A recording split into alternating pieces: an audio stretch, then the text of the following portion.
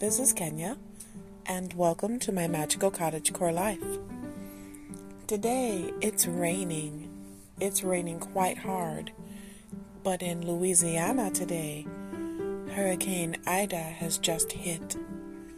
So, because I have my heart and mind there with my loved ones in NOLA and in La Place, Baton Rouge, and in Bossier, I decided to do an episode about what generally you should try to take care of when a hurricane is coming in. So take out your big book of stuff and let's go to the preparedness section. Keep in mind, this is about when you're staying and can't evacuate. It's just a few reminders and maybe some new tips for people who have never been through it before. Let's get started.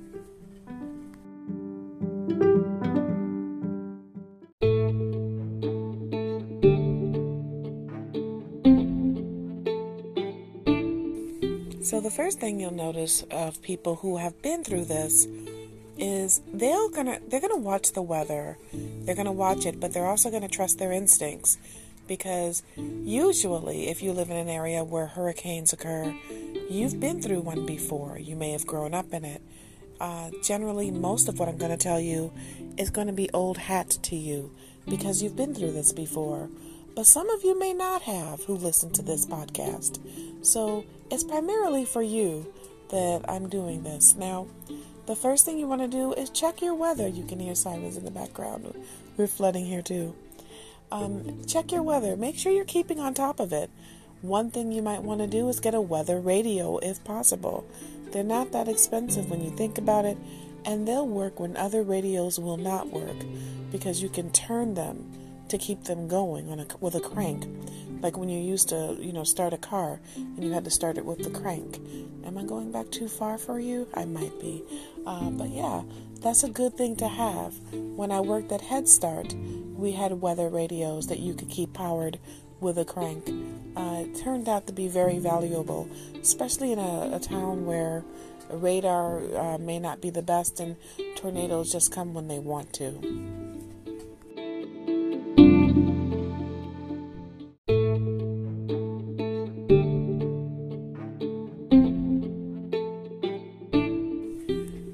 The next thing you might want to keep in your get ready to experience the hurricane kit is definitely a good solar powered source of light if you can do it.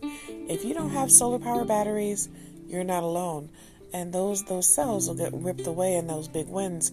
But what you can do is have your solar lights, those ones from Dollar Tree or more, or some more expensive, sitting outside as long as you can, and then bringing them in after they've all been charged up and putting them in your house. And what that will do is allow you to have light even when the lights go out if the power goes off. And there's a good chance you will not have power for a while. So that's one way you could keep some light going. I've seen people talking about using flashlights with the containers of water, the empty gallon containers.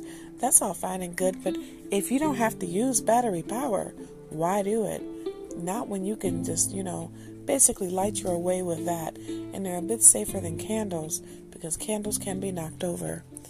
So can lamps. One of the reasons that those special lamps called hurricane lamps are that way is because they're less likely to cause a fire. If you were to accidentally bump into one, you'd feel it, you'd know it's there.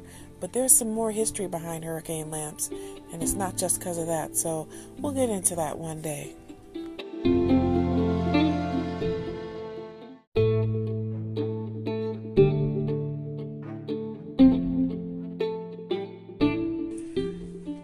Another thing you're going to want to do is to wash all the laundry in your house. Wash it all. Trust me, wash it all. And it's not necessarily a superstitious thing. It's a matter of you don't know when the next time you're going to have clean water may be, when you're going to have access to a washing machine. If you keep it all clean now, you don't have to worry about trying to scramble later. You may not have access to detergent or soap. It just really comes down to that. And in addition to scrubbing your laundry, scrub yourself. wash yourself. Take a bath. Bathe yourself from head to toe and give yourself a really good scrub. Scrub everything down. It'll make you feel better and it'll keep you in a better frame of mind if you can't do it later.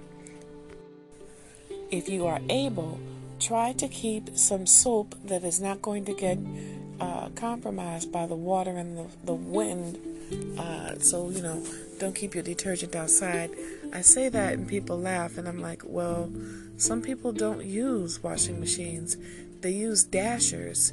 And if you're using a dasher but you're using powdered detergent, then the problem with that is that it can blow away. Well, it's not likely, but they can definitely get soaked by the rain. So what you want to do is put your soap in a 5-gallon bucket with a lid that screws on, so that if you do have to wash yourself and your clothing, you can at least do it that way. Put your detergent in there, although detergent's not best for the body. But if you have some ground up soap, like we talked about when people make their own detergent, I don't know if we've done that specific episode, but we will soon if we haven't. That way you can have it where it stays dry and usable, and just scoop it out a little at a time. And that's another good thing you can do.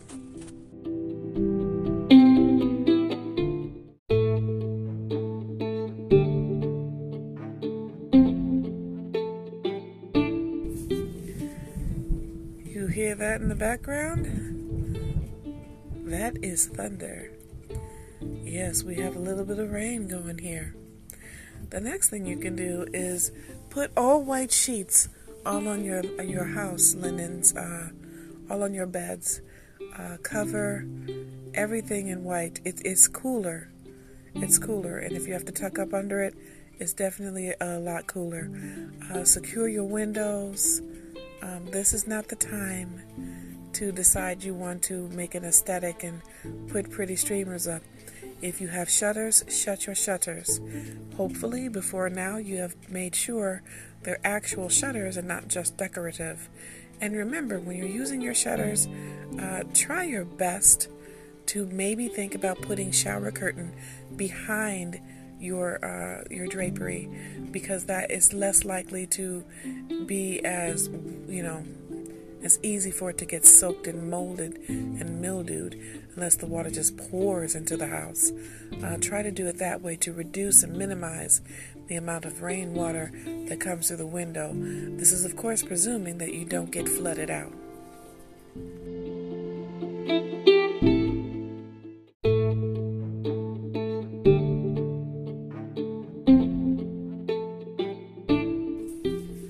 Another thing you want to do is your perishable items, the most perishable items you have in the refrigerator, you definitely want to cook those up. You may not have access to gasoline or to natural gas or to solar power or electricity, however it is your power source comes in, unless you are able to assure that you will have the ability to cook and the ability to keep your cold food cold. This is not the time to just hope and pray for that to stay cold. It's always good to hope and pray, but let's be practical as well. Ooh, that's a low-flying plane right there. What you want to do is cook up all your perishables and then try to eat them now or pack them. Believe it or not, cooked food lasts a little bit longer than raw food. I know it seems like everyone would know that, but it's just something to keep in mind. And I know grilled chicken is great and everything, but if you can put a flour coating on it, it might last a tiny bit better in that bucket, touching everything else in there, even though you're going to layer it. Another thing, get yourself some dry ice if you have it, and that can help you with the cold. Do not open up your deep freezer after you close it for the last time for the night, but what you can do is put yourself a small water bottle half full in there, and you want to have it full of ice, up to the halfway point of ice. Then put yourself a quarter or a button in there, or a 9, depending on how big the water bottle is, and close it, sitting it in your deep freezer upright. If the deep freezer goes out and stays out long enough for that ice to melt, and that button or that dime or quarter is at the bottom of that, you'll know that food is more than likely spoiled because it's gotten too warm for too long.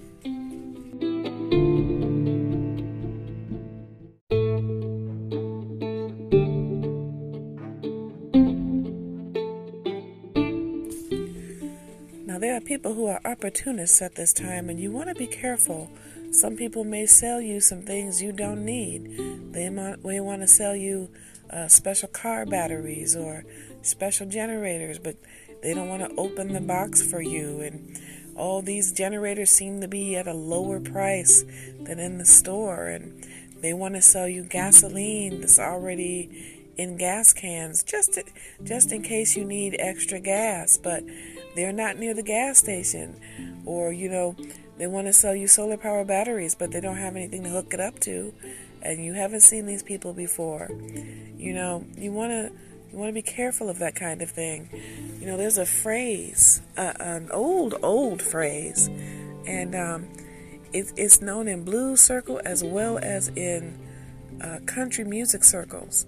And the song itself says it all. And it's called Too Much Sugar for a Dime.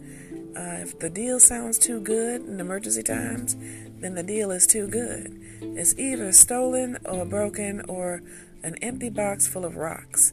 Don't be that person. Don't get taken advantage of.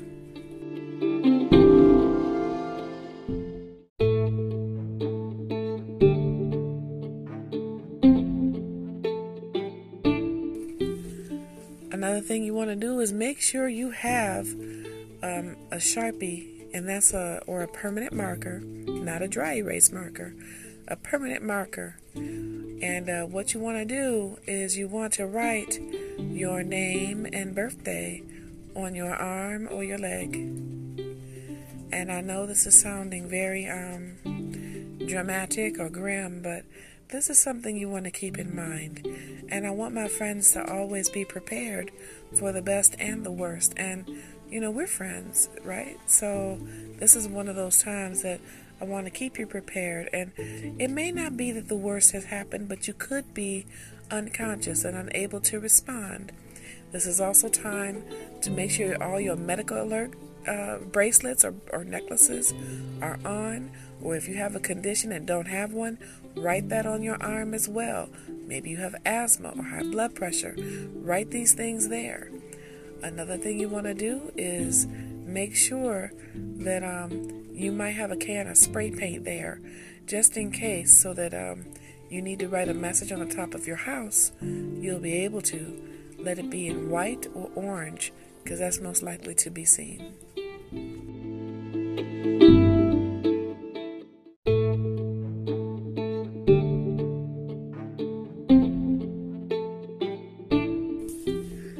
Now, another thing you want to keep in mind is that at this time, if you have livestock, you already have a plan on how to take care of them.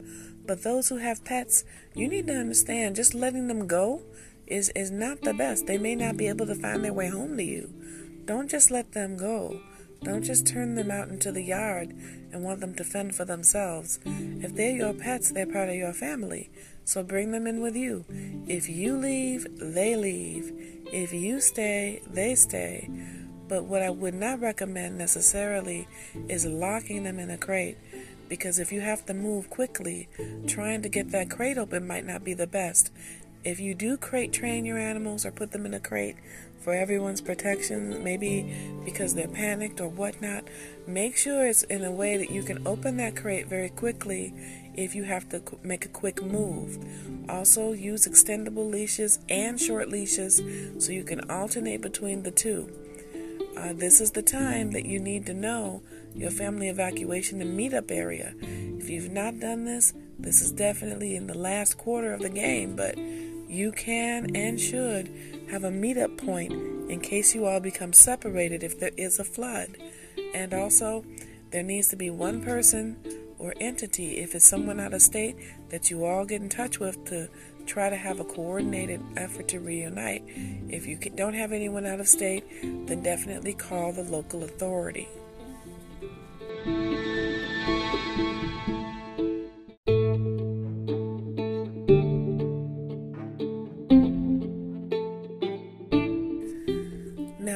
is possible, if you are in a lower state, and I'm going to use Louisiana area for an example, though it is not the only place you get hurricanes, you may get critters or animals, because when it rains, as my daughter's godmother said, Kisha, the animals come inland. That's the alligators, the snakes, everything comes inland because they don't want to be hurt either. So you might want to be very watchful. Have your flashlight, watch for snakes. That means that you don't only look down, you look up. Look in the commode or the toilet before you go there. Make sure that you check anything hanging when you go outside. There could be water moccasins. You do not know what's in the water because you can't see because too much has been stirred up. If it's possible, try to get a small boat or at least a small inflatable raft. It is late in the game now, but it depends. And do not try to drive your car to get away through deep water. Deep water is any water you cannot see the road in. If you cannot see the street lines, you do not drive through that water because it only takes about 3 or 4 inches for your car to begin to float and you no longer have command of the vehicle. You do not want to be in a vehicle that is not under command because it can take you anywhere. It can be swept away. You could be swept through the water and under the waters within moments. And once you're under the water, trying to get out of the car could be almost impossible because of the pressure. If you really are in that situation, the headrest of your seat can be detached and you can smash the window or the windshield out with those 2 rods. It is designed for that. So keep in mind that wherever you go, if you're evacuating, be careful on the road.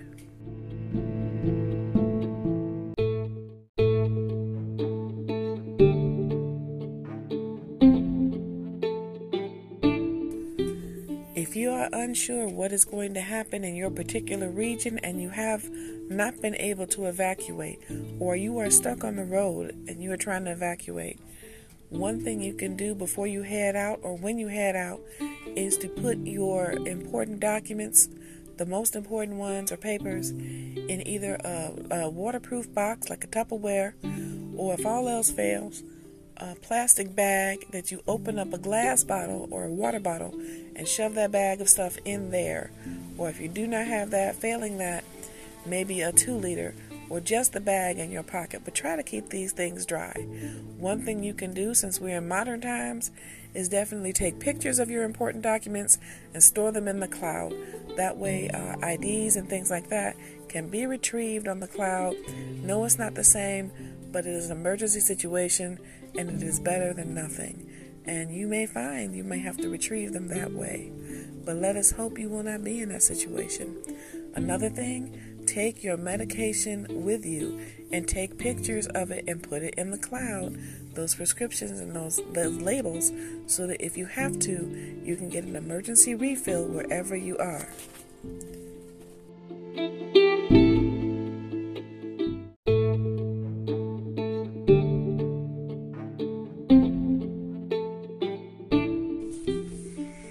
Now, for some of you younger people, this may be something that you may not be ready to do because you haven't really done it since you were in class in algebra and the calculating distance. But at this time, you definitely want to have a good map. And I don't mean just on Google Maps or on Waze or whatever you're using. You need to have a paper map or a laminated map book so that you can find your way around just in case those freeways are closed. If you don't know how to read a map, someone can help you learn how in a quick jam. But if you have time, definitely learn how to read a map. It is important because some roads aren't always easy to find. There are things called service roads and byways, local state roads, and sometimes just things called routes or drives. There are routes that you can go through between houses, things that bypass cul-de-sacs, and every once in a while there's literally a long byway that passes through multiple cities that sometimes doesn't show up on the big maps. Believe it or not, Pokemon Go has better maps than some of the map books do. So if you do still have power, definitely look into using the Pokemon Go to find out where you are sometimes, but if you get lost. But as far as the road layout, but again, you need to learn how to read a paper map. And if you have time before everything happens for the next storm, get yourself a map of the area, a county map, and laminate it. It's not that expensive. It's not that hard. That way, that and the dry erase marker in yellow can be your friend, because you can map your route, and if something goes wrong, you can always wipe it off and start again. I learned that from you in doing service of process training back in, it doesn't matter how many years.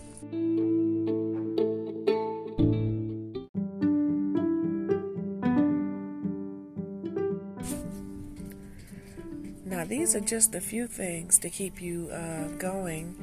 Of course, it's not everything. It will never be enough just to hear from it from a podcast. I haven't even discussed about how to keep a supply of diapers dry for your child. If you're breastfeeding, you're kind of halfway there. But if you're not, and you rely on formula, it's important to take a can or a container of formula with you and keep it on your person at all times, just in case. You should keep a gallon of water if possible, just to make sure you can put that formula together. But if you cannot, you may have to make a few bottles before the power goes out, and you would have to warm them. At that point, you'd have to use a camp stove or body temperature to bring the milk up. But these are things that you can consult your local Red Cross or other emergency response people. And if you're in Louisiana, also try to find out what the current orders are, because in some parts it's under martial law and curfew. Please, well, not martial law, but curfew. Martial law may come if it gets really bad. We don't want to see another Katrina. I don't think there will be, but you want to be careful. And that goes for any state. Make sure you know what the current curfews and authority levels are of restriction of movement, because the last thing you want to do is be in the way of emergency services and vehicles. I want to thank you for listening to this podcast this evening, and I hope you are safe and all is well with you. I wish you grace and protection and traveling mercies if you're on the road to evacuate, and the protection of whatever deity and divinity you believe in if you are trapped where you are and riding this storm out. Thank you for listening, and I look forward to seeing you again here on my Magical Cottage Core Life.